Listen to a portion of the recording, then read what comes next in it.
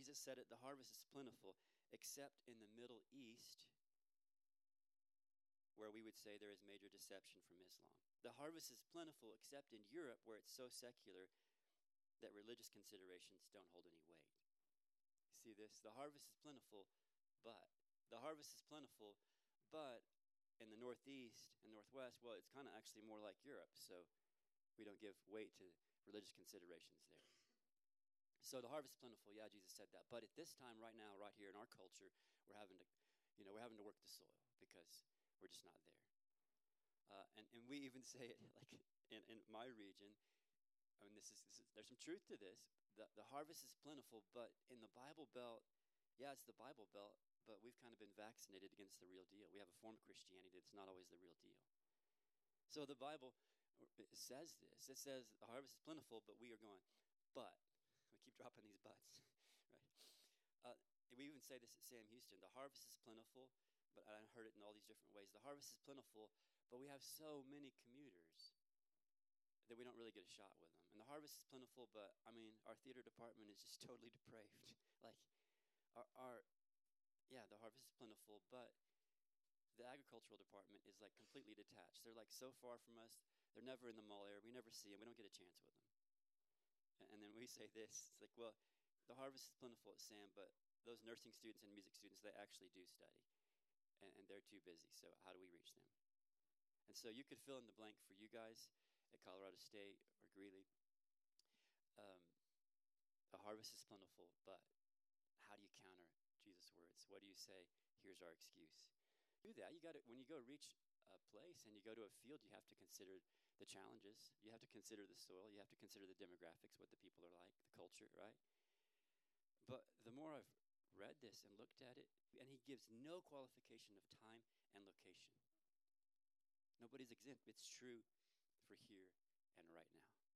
The harvest is plentiful. Okay, that's the Bible says it. We're going to say it and stand on it. We got to find a basis for it. On what basis is the harvest plentiful? We must look at what we know about the harvest. To actually believe and act on the harvest being plentiful, we must realize something about the harvest, and it's something we already know. Okay? Book giveaway time. What do we know about the harvest? If the harvest is souls. What did we learn? What did we know from Zacchaeus last night? What did Jesus know about Zacchaeus? Yes, and that he is lost. There are no lost causes. What else did he know? What gave him hope for him? Why did he actually spend time with him? Yes, I said that. But what about how he's made?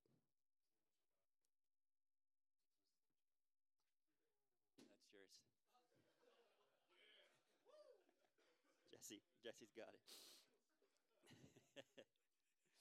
That's what I was looking for. What do we know about the harvest? Made in the image of God. How is it yellow? How is it ripe? How is it ready to go? People are made in the image of God. I'm not saying there aren't challenges and there aren't time frames and time scales, but when the Bible says it, the harvest is plentiful, we counter it way more than we should. We're always making excuses.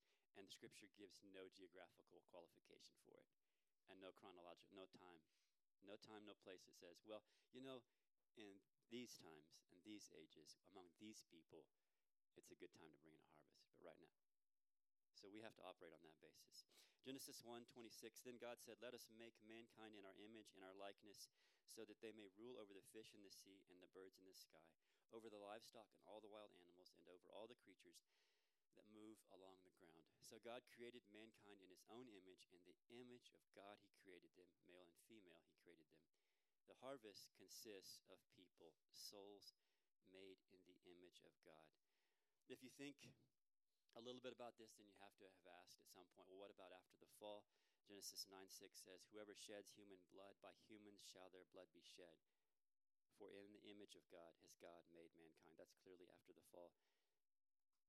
Some things have changed about us. Man is still made in the image of God. The plentiful harvest that we're talking about this morning consists of souls made in the very image of God. I've been saying that all weekend, image of God. Does anybody know just a simple definition of image of God? It's kind of it's a wonderful thing. It's a profound thing. It's a simple thing, but it's also like it is kind of hard to just break down to one sentence. The best sentence I've heard is this: you are made by God and you are meant for him. Made in the image of God means that you are made by God and you are meant for him. I say that to myself when I'm on campus. When I'm feeling that tension of like, God, we're getting nowhere right now. This generation is changing. What's going on? How do we reach these guys? And I say to myself, made by God, meant for God, made by God. I mean, I've said that to myself countless times. We got to say that to ourselves. Because if you're honest, this is hard to believe sometimes. If you're honest, this is hard to believe sometimes. Look at man and you will not believe that we are made in the image of God. You will doubt we are made in the image of God. I was on a mission trip several years ago in Holland, the Netherlands. You know, they're officially now just the Netherlands. You can't call them Holland anymore. Yeah. But I was on a trip in Europe, in the Netherlands, and I was actually just handing out flyers, inviting people to a church service. And I give one to this one guy passing by, and he chuckles as I give him the flyer. He takes it, he reads it, and he kind of goes, just, not a complimenting laugh, but like, what a dork, this guy's gay. And so, like, you act like it didn't happen, or do you kind of address the moment? I just decided to address the moment, and I just said, hey, man, what? And I laughed back. I just said it with a chuckle, what are you laughing about? And he goes, you just invited an atheist to church. And I was like, what's wrong with that? And then he was kind of taken back that I even asked that. I was like, what's wrong with that? I mean, he's like, you would want me in your church? Not my church, but he's like, you would want me in your church? And I'm like, yeah, actually, we'd love that. We'd love if you came tonight. And he's like, okay, that's different. And he's like, I didn't expect that. And I said, yeah, you should really come. And if you have any honest questions, you can ask him. We can talk. But then I had to ask him, I said, why are you an atheist? Why are you an atheist? And we're actually like on the steps of City Hall. And he said, why am I an atheist? And he goes, look at this place. And then he actually, with his hand, like as we're standing on the steps looking out over the town, he just goes, look at this place. And I got what he was saying. Like, look at us. We are a mess. We are a mess. And then Joseph Parker, this famous British preacher from the 1800s, actually, this guy's name was Goose, this Dutch guy. It's like, look at this place, look at us. Like he's saying, if you look at us, that's why I don't believe in God. And then I found this famous British preacher, Joseph Parker from the 1800s, who actually agrees with Goose. He says this statement at the outset of the Bible, man is made in the image of God. That statement, he said, is enough to ruin the whole Bible. Isn't that funny? That's enough to ruin the Bible. Why did they put it at the beginning? He says that. And then he explains. You want to see how he explains this? He goes on to say that all the art today, and he does not have a high view of art. And this is in the 1800s. Okay, what does he think today? I don't know.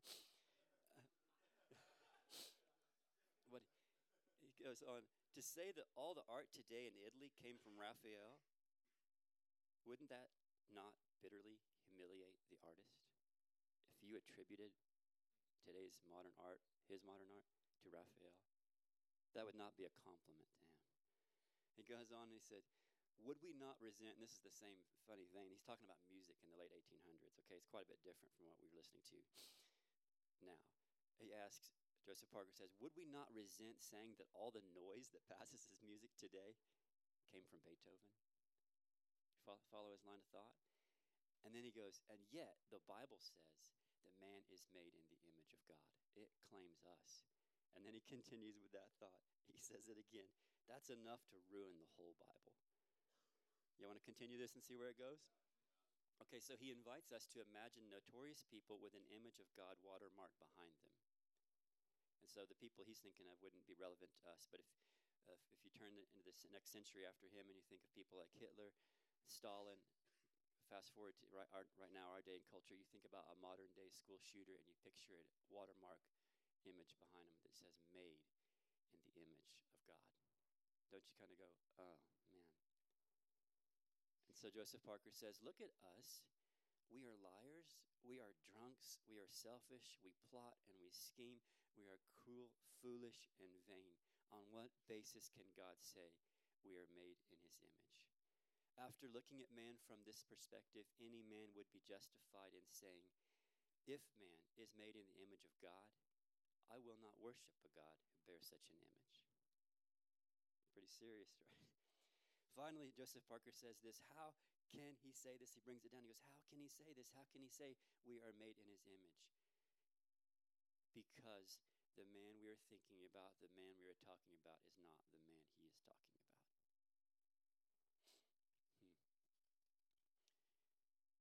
He says this, we have been talking about the man with his back to God. We have been talking about the unrepentant man, not the man that is facing God, the repentant man. This is the man that falls to his knees in repentance and stops lying and finally tells the truth. He hears the voice of God and he turns and responds. He forgives as he's been forgiven. And I ask this, haven't each of us had these moments? Moments where even before we knew Jesus, but his Holy Spirit was drawing us, and we felt conviction, and we felt remorse. You could put it this way, for an abuse of a trust given to us. Like, I've been given this life, and it's kind of distant, but yet kind of deep at the same time. I feel like I've not been responsible with it, and I'm not using it as I should. He says, have we not had moments when our souls were stirred towards heaven? And he puts it, I'll use his turn of the century British English. He says, have you not had an outleaping of holy passion towards God that made you believe yourself worth saving even at the cost of blood? He says, is there not a part of you that's always longed to be home with your Father? I think some of us, we should feel that now. We should long for eternity. But if you recognize that feeling, you realize you felt that even before you knew Jesus. And you were hearing it like in a distant land, but you were longing for it, to be home with your Father. And he finally says, this is the man that God is talking about in Genesis 1:27. This is the cry of a child who feels their father, a son or a daughter made in their father's image. And he says, these moments come about through the drawing power of Jesus, the image of God. Remember, Jesus is not made in the image of God. He is the image of God. And we see him or hear from him, we, those made in the image of God, can respond. We can actually turn, face him, and respond in obedience. So it's true. Man is made in the image of God. And God can say this because he says it on the basis of his Son. Through Jesus, he has made the way for his image bearers to grow in his likeness. We can hear this and believe this on behalf of our friends, on behalf of our families, on behalf of ourselves. So I just stop right now and say, can you hear this and believe it on behalf of the students at CSU? Made in the image of God. Made in the image of God. Something that's helped me do this for our campus is to think of our students. And if you could follow this with me, think of your fellow students in light of a couple Psalms that I want to read. So we're going to look at Psalm 8. Some of you guys might know that.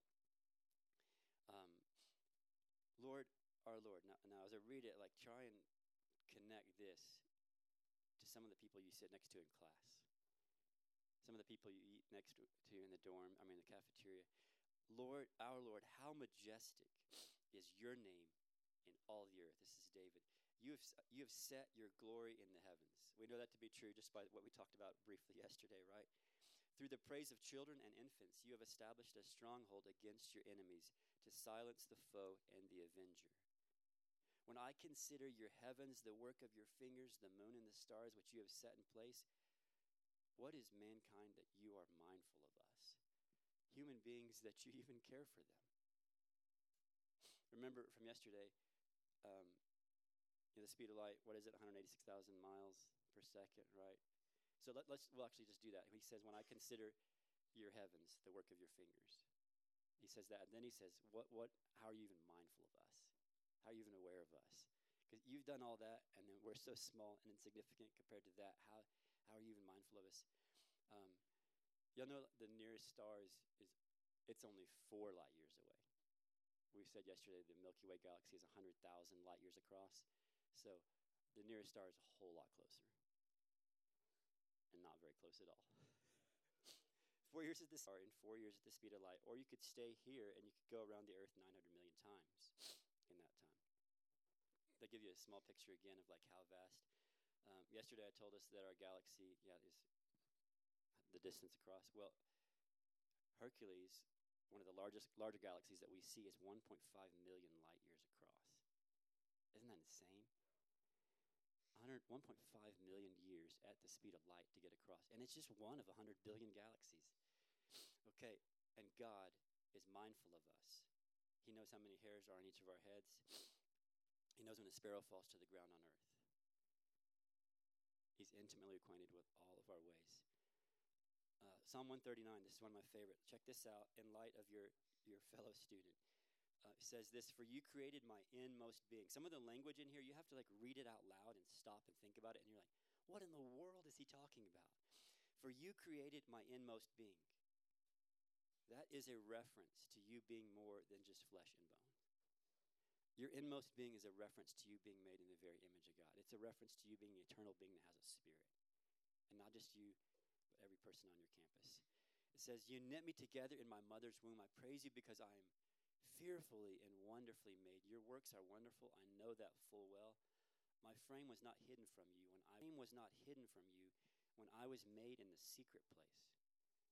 Where is that? "When I was woven together in the depths of the earth." What? He goes on, "Your eyes saw my unformed body." How do you see an unformed body? An unformed body is not formed. You can't see. How do you see unless there's actually more to us than our physical beings, right? Then there's actually a spirit. Like he knew of us before we were even formed. "All the days ordained for me were written in your book before one of them actually came to be." Your parents were the first people to know of you, right?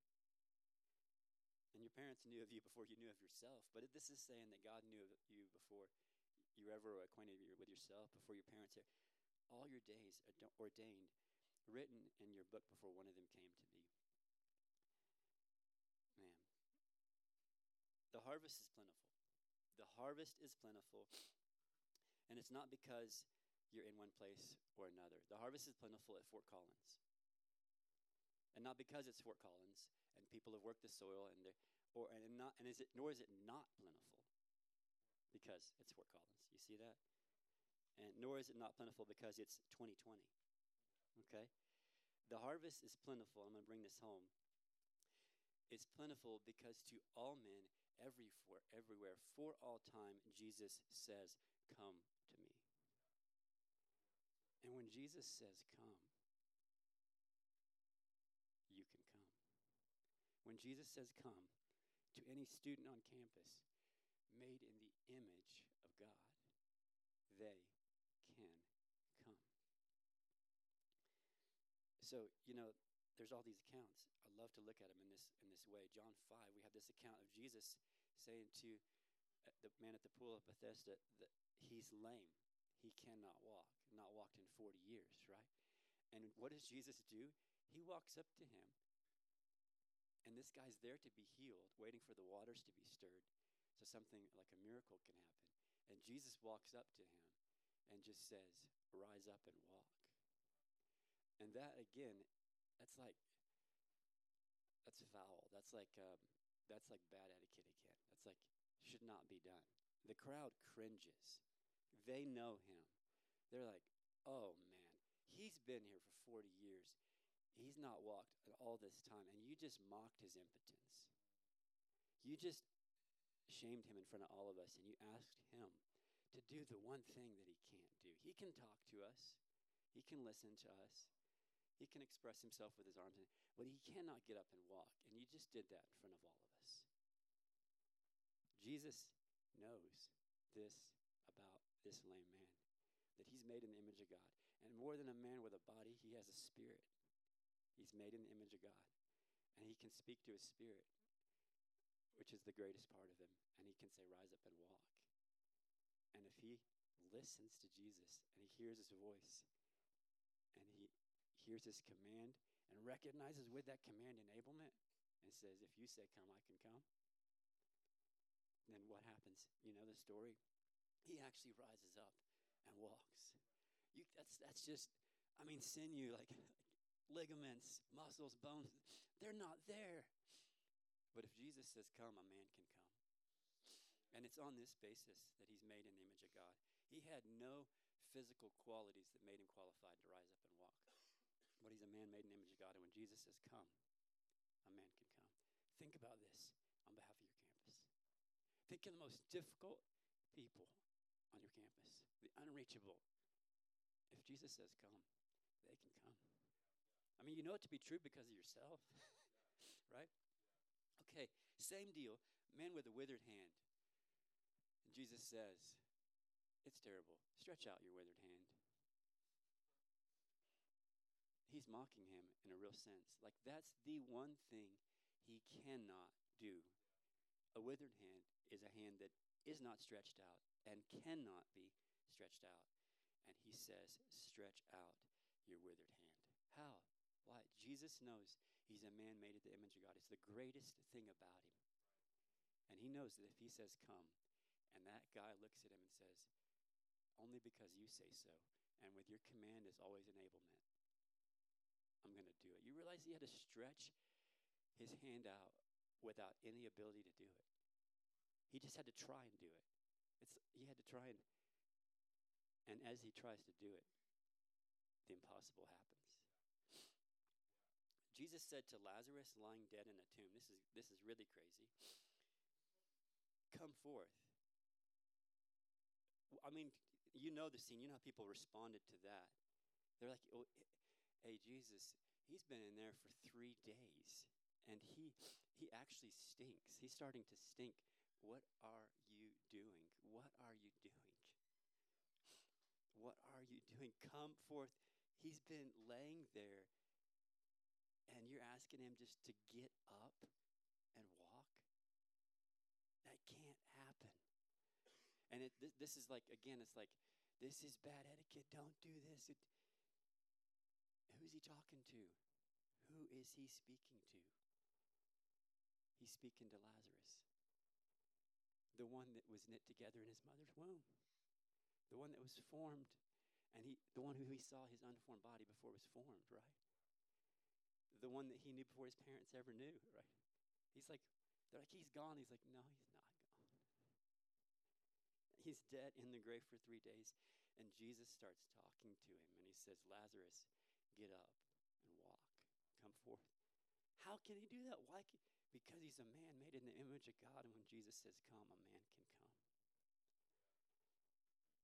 The harvest is plentiful because Jesus came and died and rose again. And his image bearers, and that means every person on your campus, they can become who they are supposed to be when he says, come to me. I want to finish this way and just ask you guys if you can think of somebody on your campus right now that would maybe be what you would call, they're the kind of person that Joseph Parker used at first, where you'd say, image of God, and you'd go, oh, I don't know about them. Made in the image of God, they'd make you a doubter. Some people like that, and just tell yourself, ask Jesus to speak what he spoke to you. Ask Jesus to say, come to me. He's irresistible when he says come. Ask, I dare you to do this. Ask on behalf of some of your friends. Some of these guys are going to be acquaintances to you, but you're going to say, Lord God, would you call to them like you called to me and say, rise up and walk? Would you say to them, stretch out your withered hand? Would you say to them, and they are actually in the spiritual sense dead, would you say to each of these dead men that we're thinking of, come forth, rise up, and walk? Can you guys just think of somebody for a moment? We'll take a moment, be be silent, and I'm going to pray.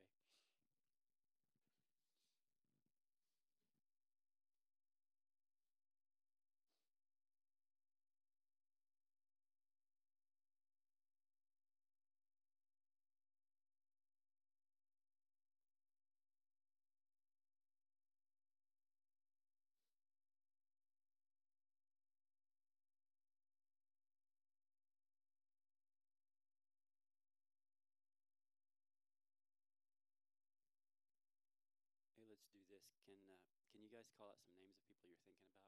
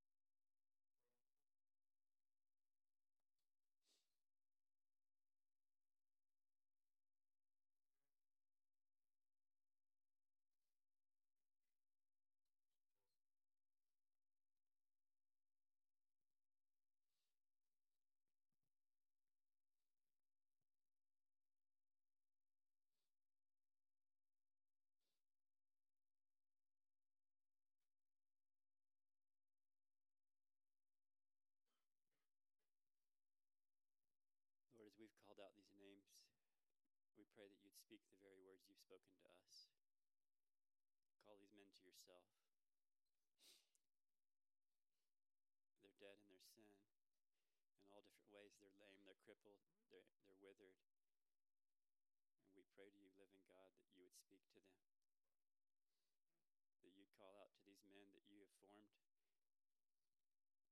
that you knew before anybody else did. And that you would say to them, come to me.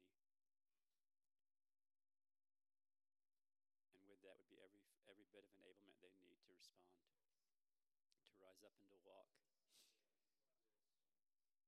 That the grave clothes would fall off, that the withered would be stretched out, that the lame would walk in the name of Jesus. And we ask you for this, and we agree together and recognize in that there's power. Bring in the harvest, Jesus. We recognize your words.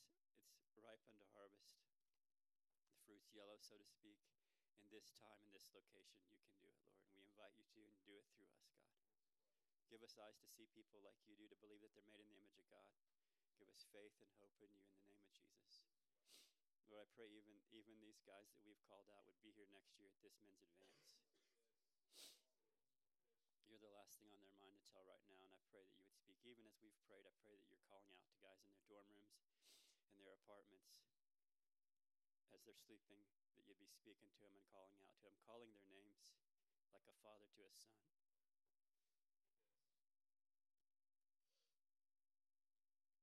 Do it, Lord, in your strong and mighty name, and yet tender, compassionate presence. Speak to him, God. Thank you, Lord. Thank you. Amen.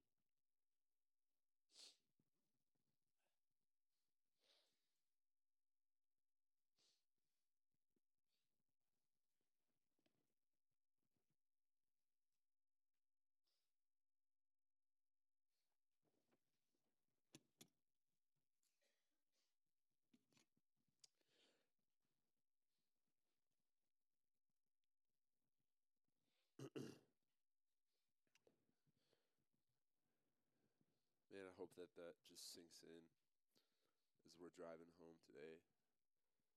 You guys purpose in your hearts not to forget what you just heard.